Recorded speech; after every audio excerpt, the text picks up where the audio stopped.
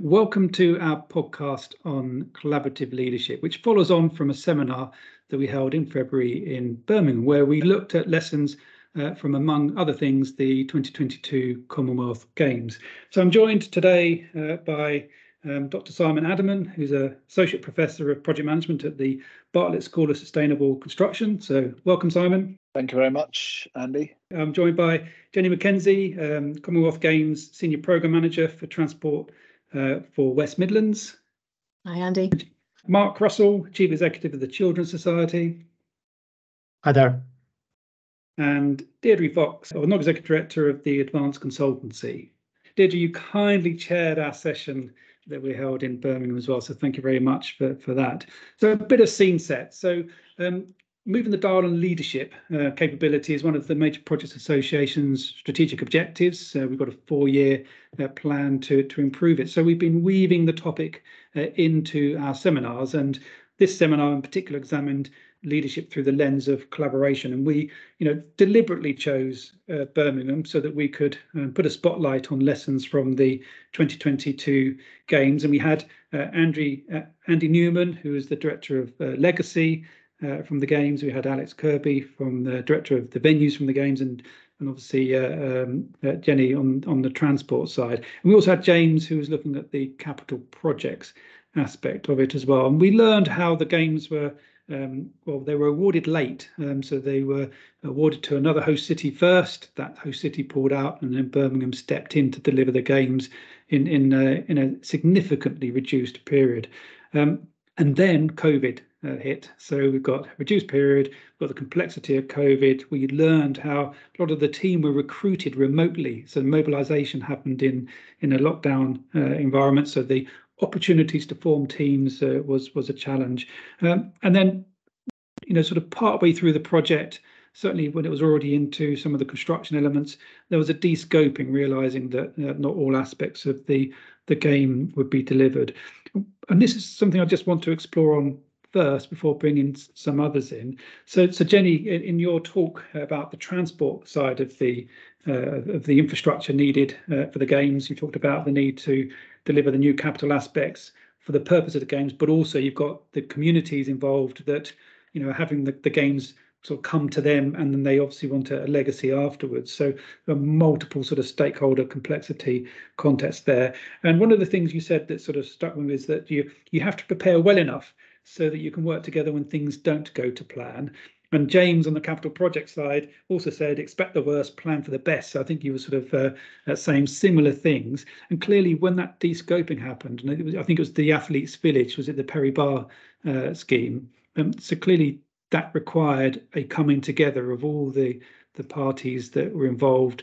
And a decision was made that, some parties would lose more than others in terms of the decisions to de-scope. So I just wondered how did that work? Because often we focus on the upside of collaboration and not necessarily the difficult moments of collaboration.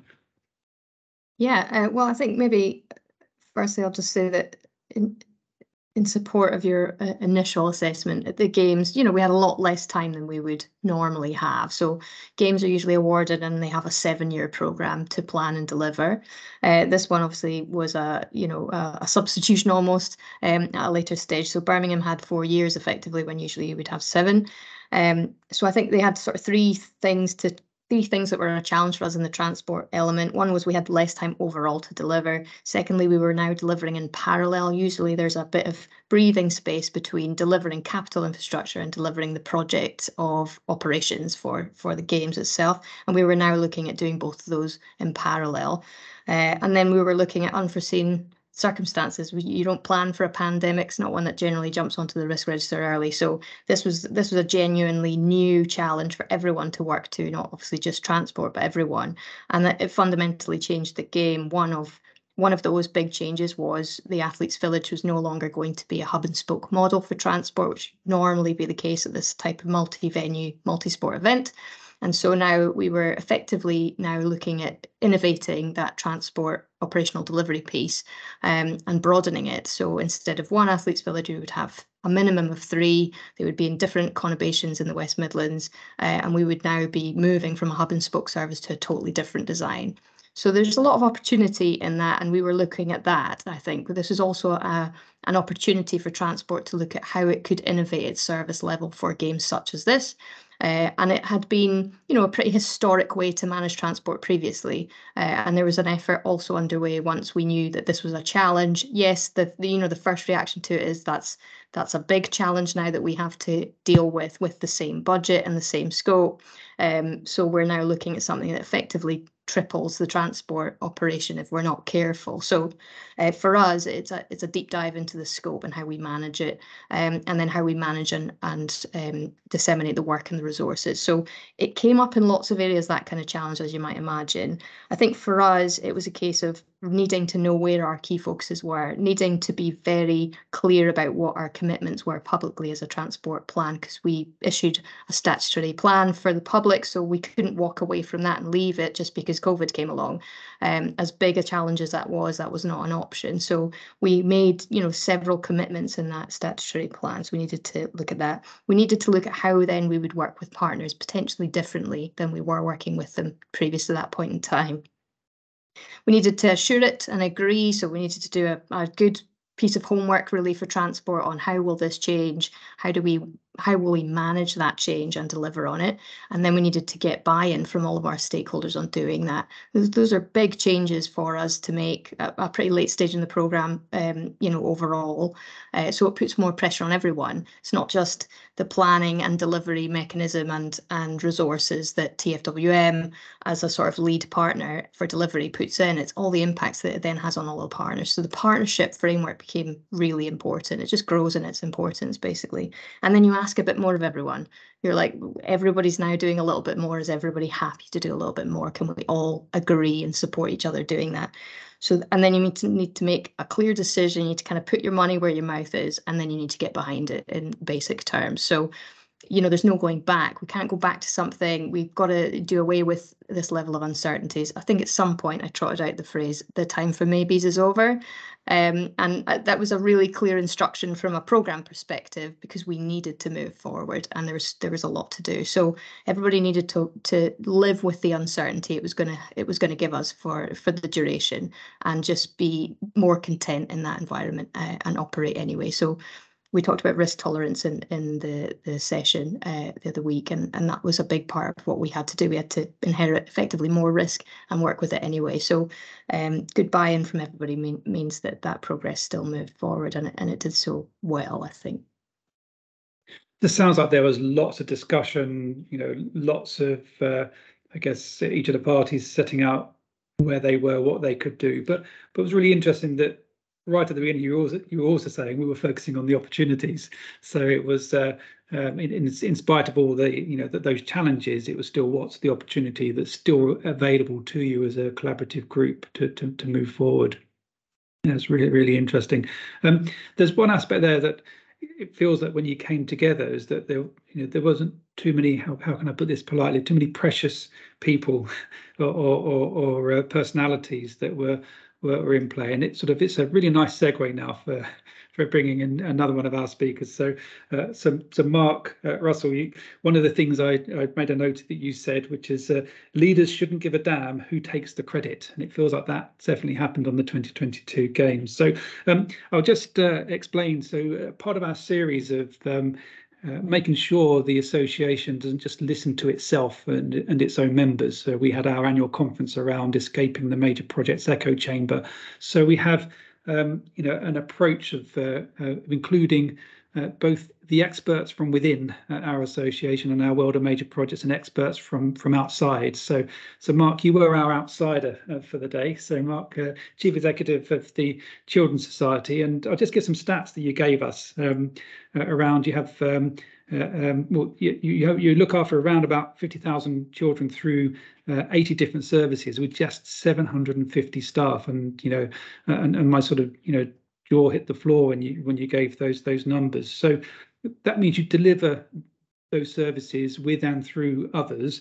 So collaboration for the Children's Society is a sort of strategic necessity. Without it, if you weren't collaborative, you just wouldn't be able to to help those 50,000 children.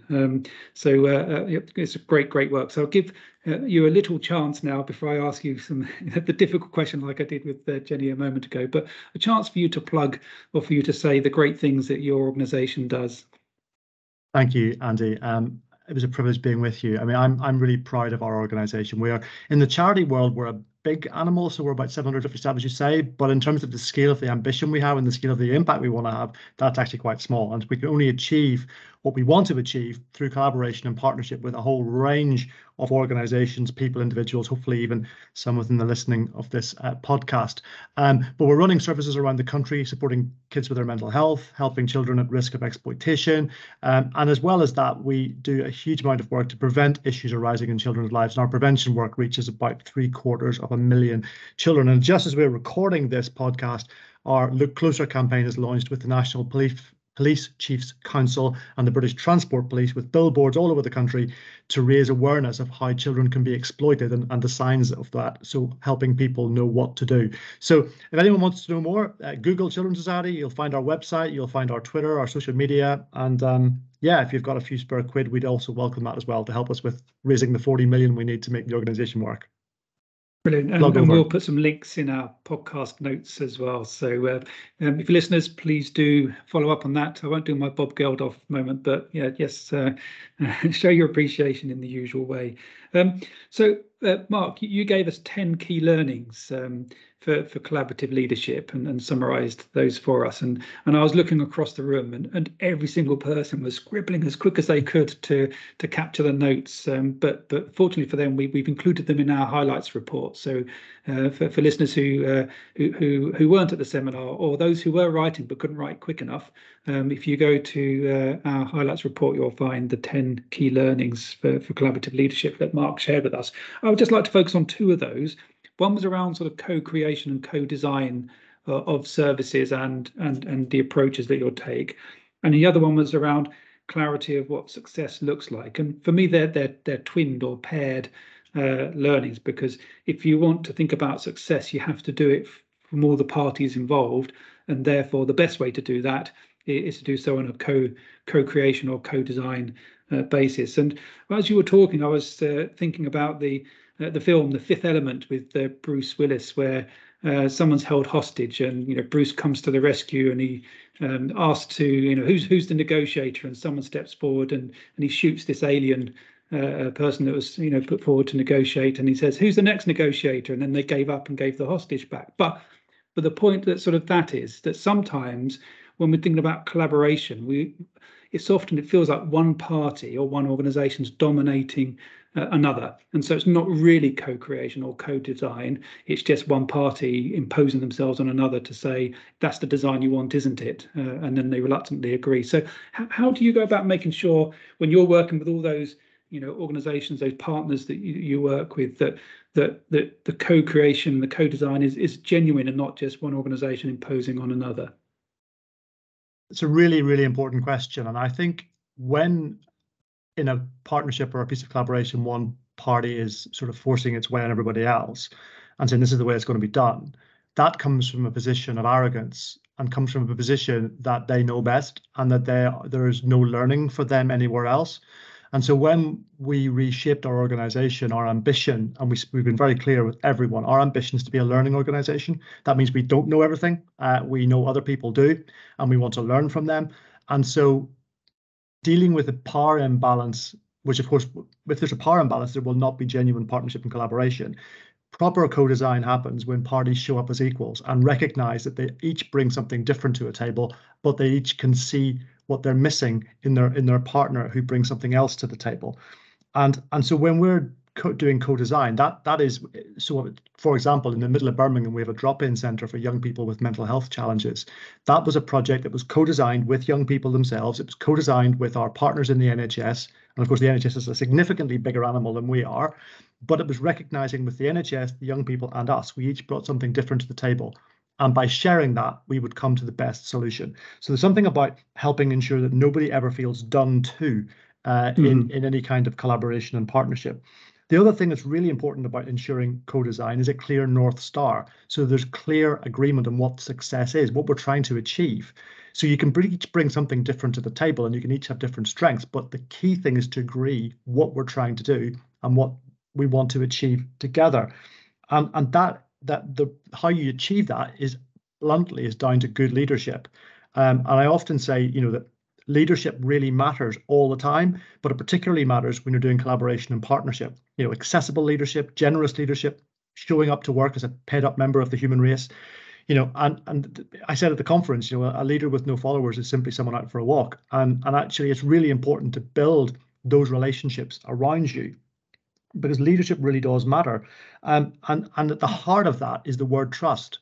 And partnerships thrive when there's trust. And trust is earned really slowly and lost very fast. And building trust and taking time to build trust, and that means admitting mistakes. It means owning stuff. It means recognizing where you perhaps need to learn and grow. And when all of that happens, then the magic happens with co-design. The magic happens with success, and you achieve far more together than you would do with the sum of your parts. And that is when the gold of partnership takes off. And I'll give you one example. We as a charity changed the law on school uniform last year, which is a big deal for a charity to do. We only did that as part of a coalition of other charities, a coalition of politicians and members of parliament, and a coalition of 100,000 people who carpet bombed their MPs and demanded that we change the law. And that required the Children's Society to be generous. It required us to be sacrificial. It required us to be humble. It required us to push others forward and ourselves to step back at times. But that was because we held in front of us at all times the big goal, which was to make every child's uniform in Britain cheaper. And we managed to make that happen. And that's because, as I said, and you quoted earlier, social change only ever happens when leaders don't give a damn who takes the credit. And I want the Children's Society to be a generous, collaborative, brave, humble, sacrificial organisation that wants to put social change ahead of our own ambitions. That's brilliant to hear, Mark. And there's just, as we listen to experts from outside our world, there's just so many things that we can, pick up on and learn and apply in our own world. And clearly the 2022 Games had the North Star, as you called it, in terms of the fixed deadline, knowing what a good Games could look like, but also knowing from the 2012 experience what a good legacy could look like. So I think that success was sort of hardwired into the mindset already.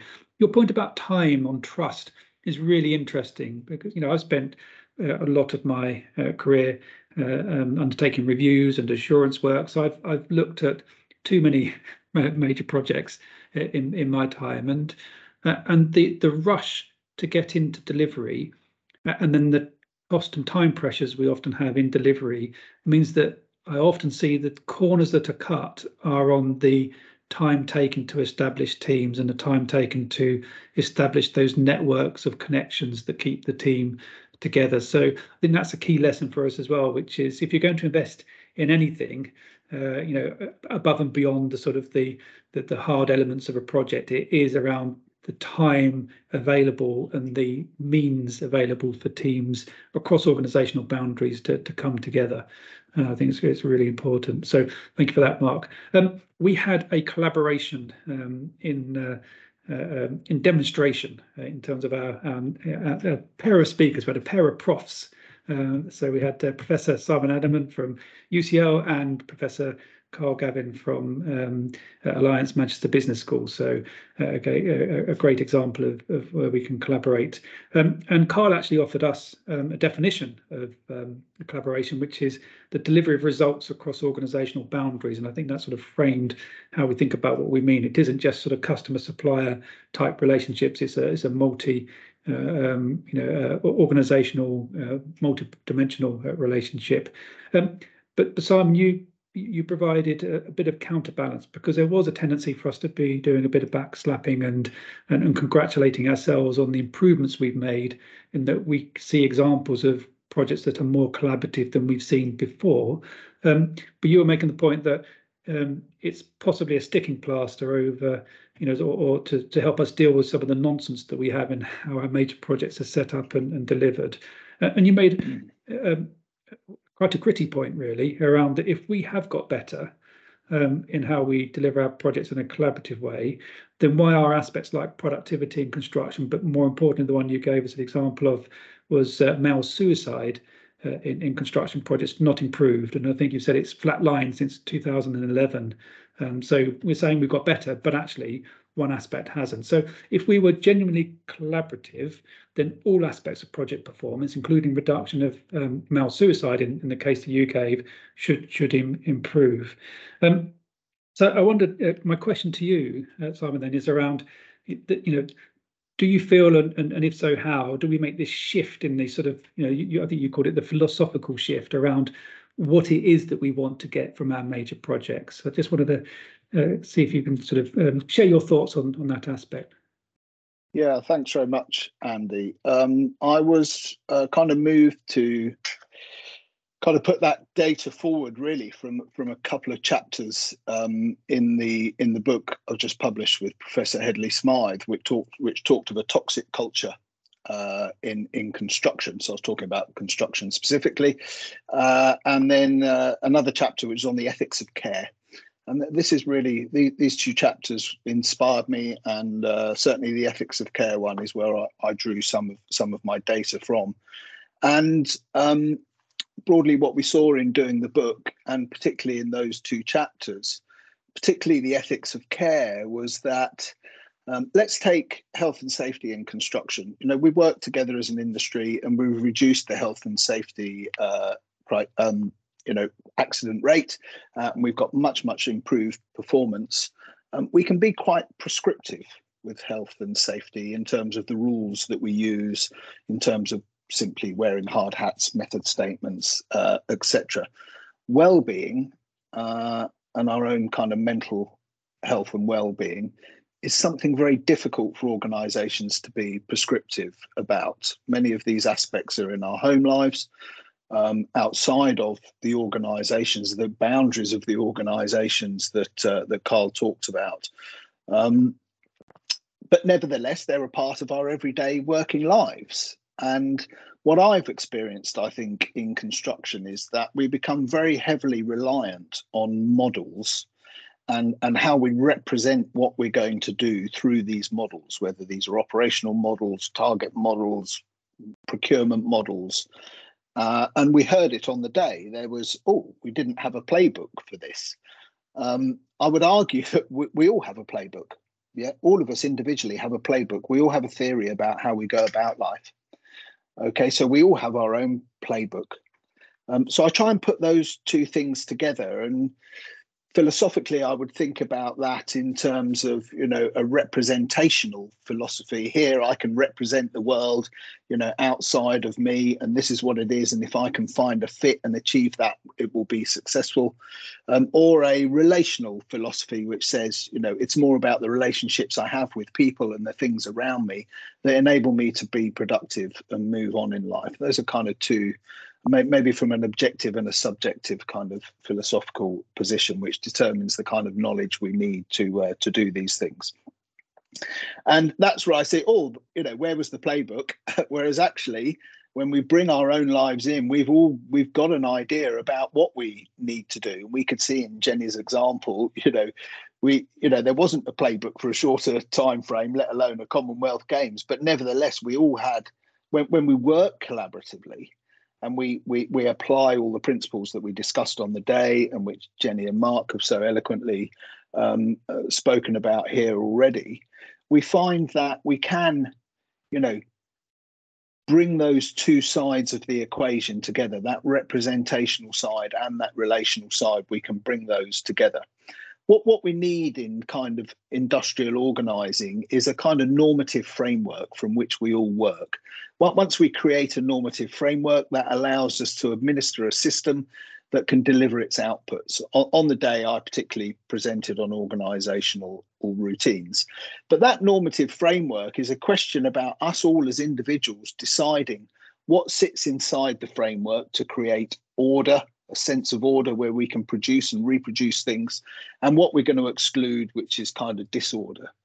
And in that sense, me as an individual, I need to feel that I am a part of that decision-making process in achieving that collective outcome, so that I'm constituting that framework, that playbook, at the same time as we're trying to enact that framework.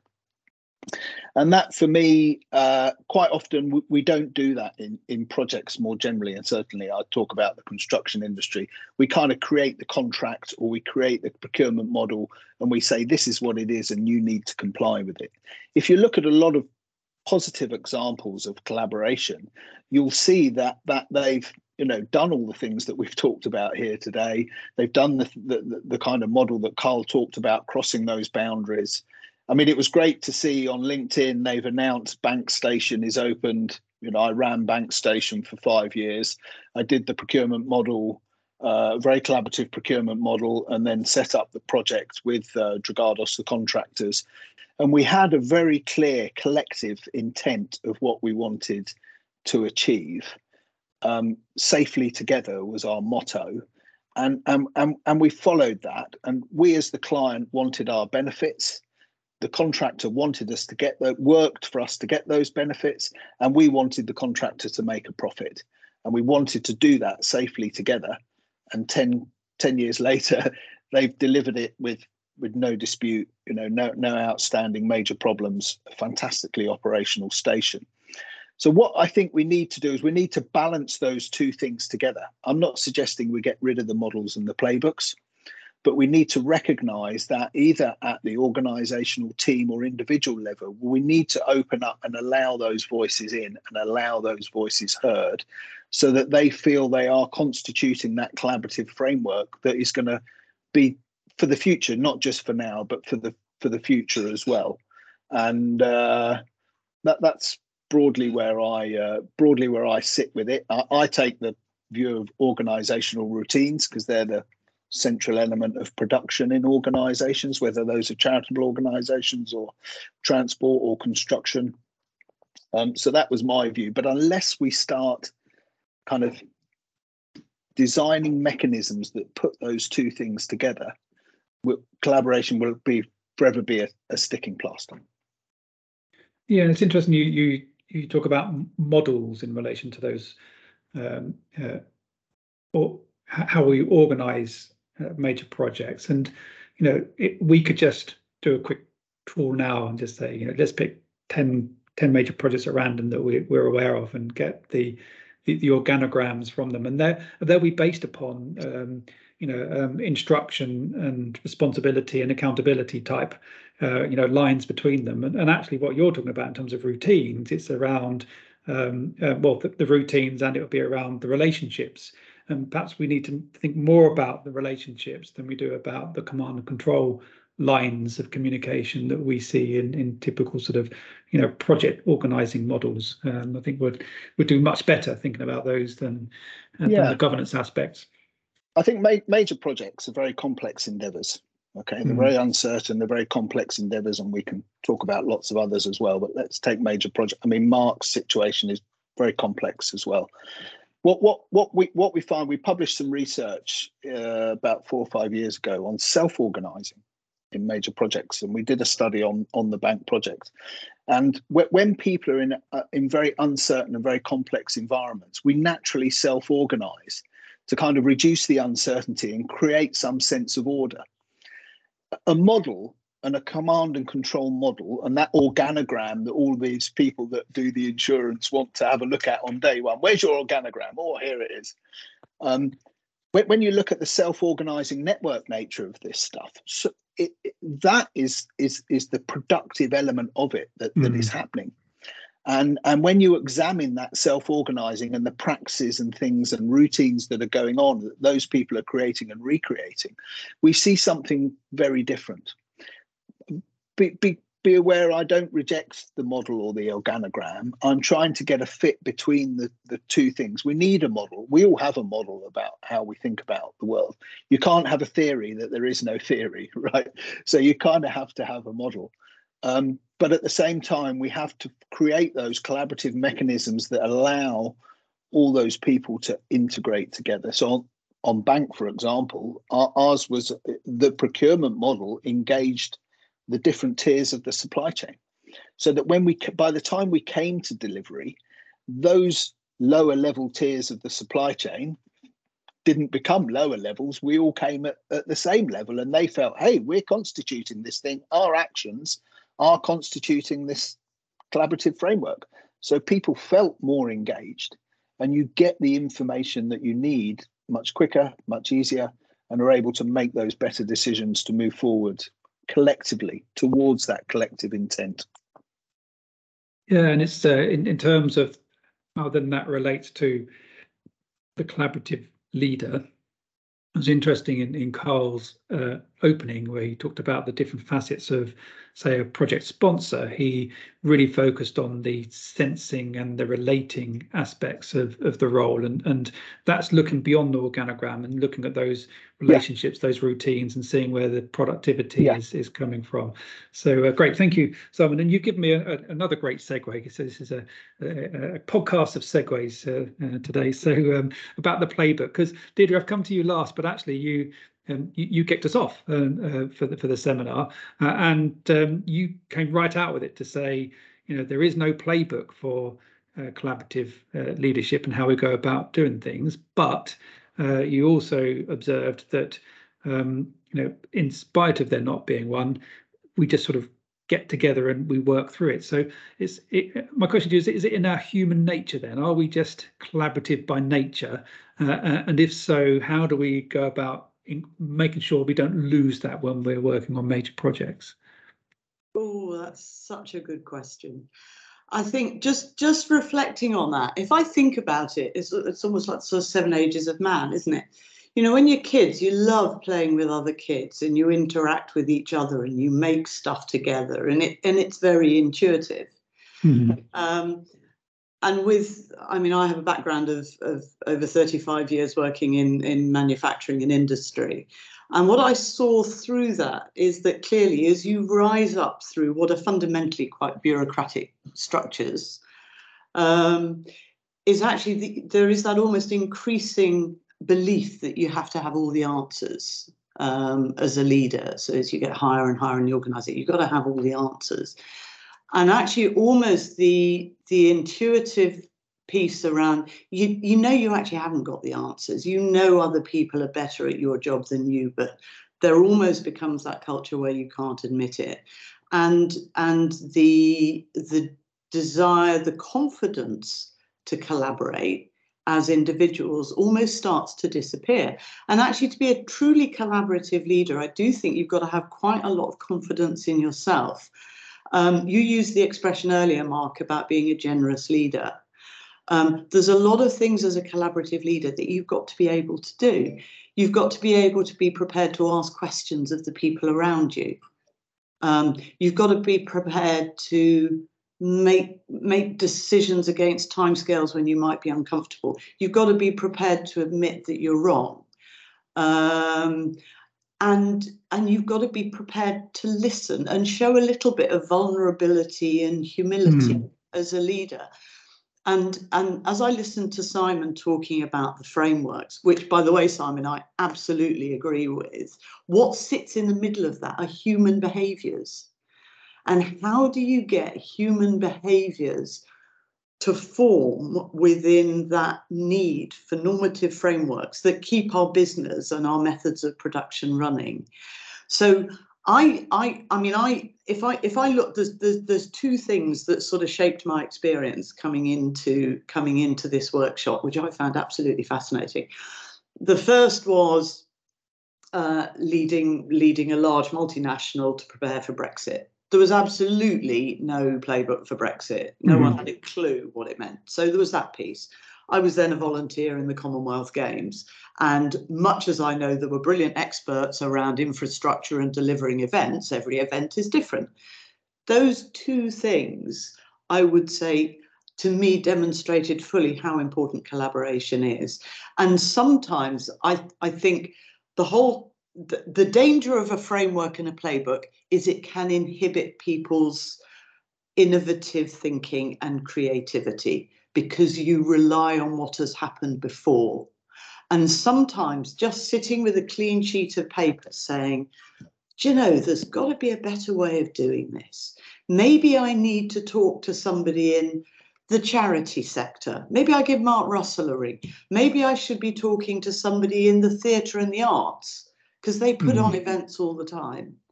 So sometimes I think those of us who've been in a particular environment for a long time, manufacturing major projects, we actually have to be a bit big and brave and get out of our echo chamber, as you said at the beginning, Andy, and reach out to people that we don't think we have anything in common with. And I think sometimes we might be very surprised at the outcome. And that comes back to one of the things that Mark in his top 10 tips was around sort of a learning mindset. And if you have a learning mindset, by definition, you're fessing up that you're an incomplete leader. And therefore, to be a complete leader, you've got to collaborate with others to complement the skills that, or behaviours or viewpoints that you don't have yourself. Yeah, it's a really good. Yeah, very much so. And I mean, I almost hate to raise it, but I do think there are also some gender differences that come into here as well, where I think women and men behave differently as leaders and differently as collaborative partners. But as someone commented earlier, it's all about putting a diversity of thought. It's not just about gender or anything, it's diversity of thought into a team. And if you bring diversity of thought into a team and really listen to it as a leader, it can be tremendously powerful. Yeah, and Simon, you look like you want to say something as well on that. Yeah, thanks. I was thinking about the notion of incomplete information. We talked about the notion of the incomplete leader. I think Carl some of Carl's work was built on that idea. And if I think about the literature that I draw from, certainly for the normative framework, and what we're talking about, the playbook and everything, the information that we need is incomplete. We should start on that basis. And then if we kind of follow Deirdre's direction, we go out in a sensible way and we search for that information. People would naturally do that anyway. That's what we see when we do research on self-organizing. People go out and search for that information. So I like this idea that or let's start thinking that, okay, information is incomplete. We need to go out and make it become more complete or sufficiently complete to allow us to move on. It's never quite fully complete, right? And I think what Jenni, Mark and Deirdre have all spoken about is that essence of search is a part of the recreating of the routines that we need to do together to achieve that collective intent that we're trying to get to at the end of it. If we stick rigidly to these norms and these models that have been created, and in major projects that tends to be governance standards or British standards or contracts, we say, no, this is how it is. And quite often it's not. We need something else that we need to add to it. And it's all those individuals taking part, those individual actions by all those humans that bring that lack of information to fruition. Great, thank you. So I'm very aware of our time because I feel we could carry on talking about this for another half an hour or so, but we like to keep our podcasts compact, so to speak. So I'm going to start drawing this to a close. Our report writer captured some outputs from the workshop element that we had at the seminar. So we the attendees sort of broke into various groups and we posed a number of questions, and between them they come up with sort of 3 themes that they felt had been discussed through the afternoon and were useful to capture to share with others. And that was around the importance of the North Star, as Mark said, but clarity of purpose. So leaders need to be able to create and communicate a vision, outcomes and set of values that creates a shared purpose for the delivery team and the programme stakeholders. And that means when you get to the difficult conversations and those difficult moments, as Jenni explained, it's much easier to have conversations about what you're going to do when you've already got that clarity around who's in it for what reasons. The other one's around the importance of governance, and that's not in terms of command and control, but more about empowerment at all levels through the project. So that collaborative leadership isn't just something that's done at the pinnacle, but all the way through the different teams that are working on the project or program. And then the last one was around behaviours. So having the right, encouraging the right behaviours and rewarding the right behaviours on the project as well. So I thought there are three really interesting takeaways that we had, but I'm going to give you a chance now to add to those or to embellish those if you'd like to. Your last thoughts, so any additional key takeaways or just a last word you'd like to share with the listeners. So Mark, I will start with you. Well, one of the other speakers gave them Maya Angelou quote. I had to take it out of my notes because he'd already said it, which is that people will forget what you said, but they will never forget how you made them feel. And I think that's what, at its heart, is what behaviors is all about. It's about creating a culture where people thrive and people fly and people do their best work. And that means that you've created a culture where people are empowered, where they know what their responsibility is, they know where decisions are taken, and frankly, they know their leaders have got their back. And it's that kind of culture where you've created an environment, people fly, that's when the magic happens. Brilliant. Thank you, Mark. Jenny, any last thoughts from you?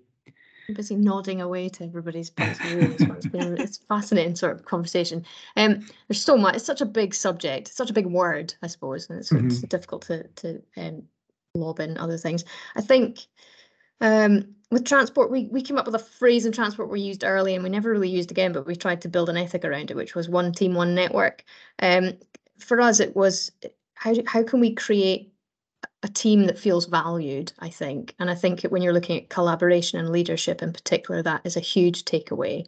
There's nothing worse than having worked your socks off than somebody, quite frankly, maybe forgets to turn around and say thanks. What a smashing job you just did.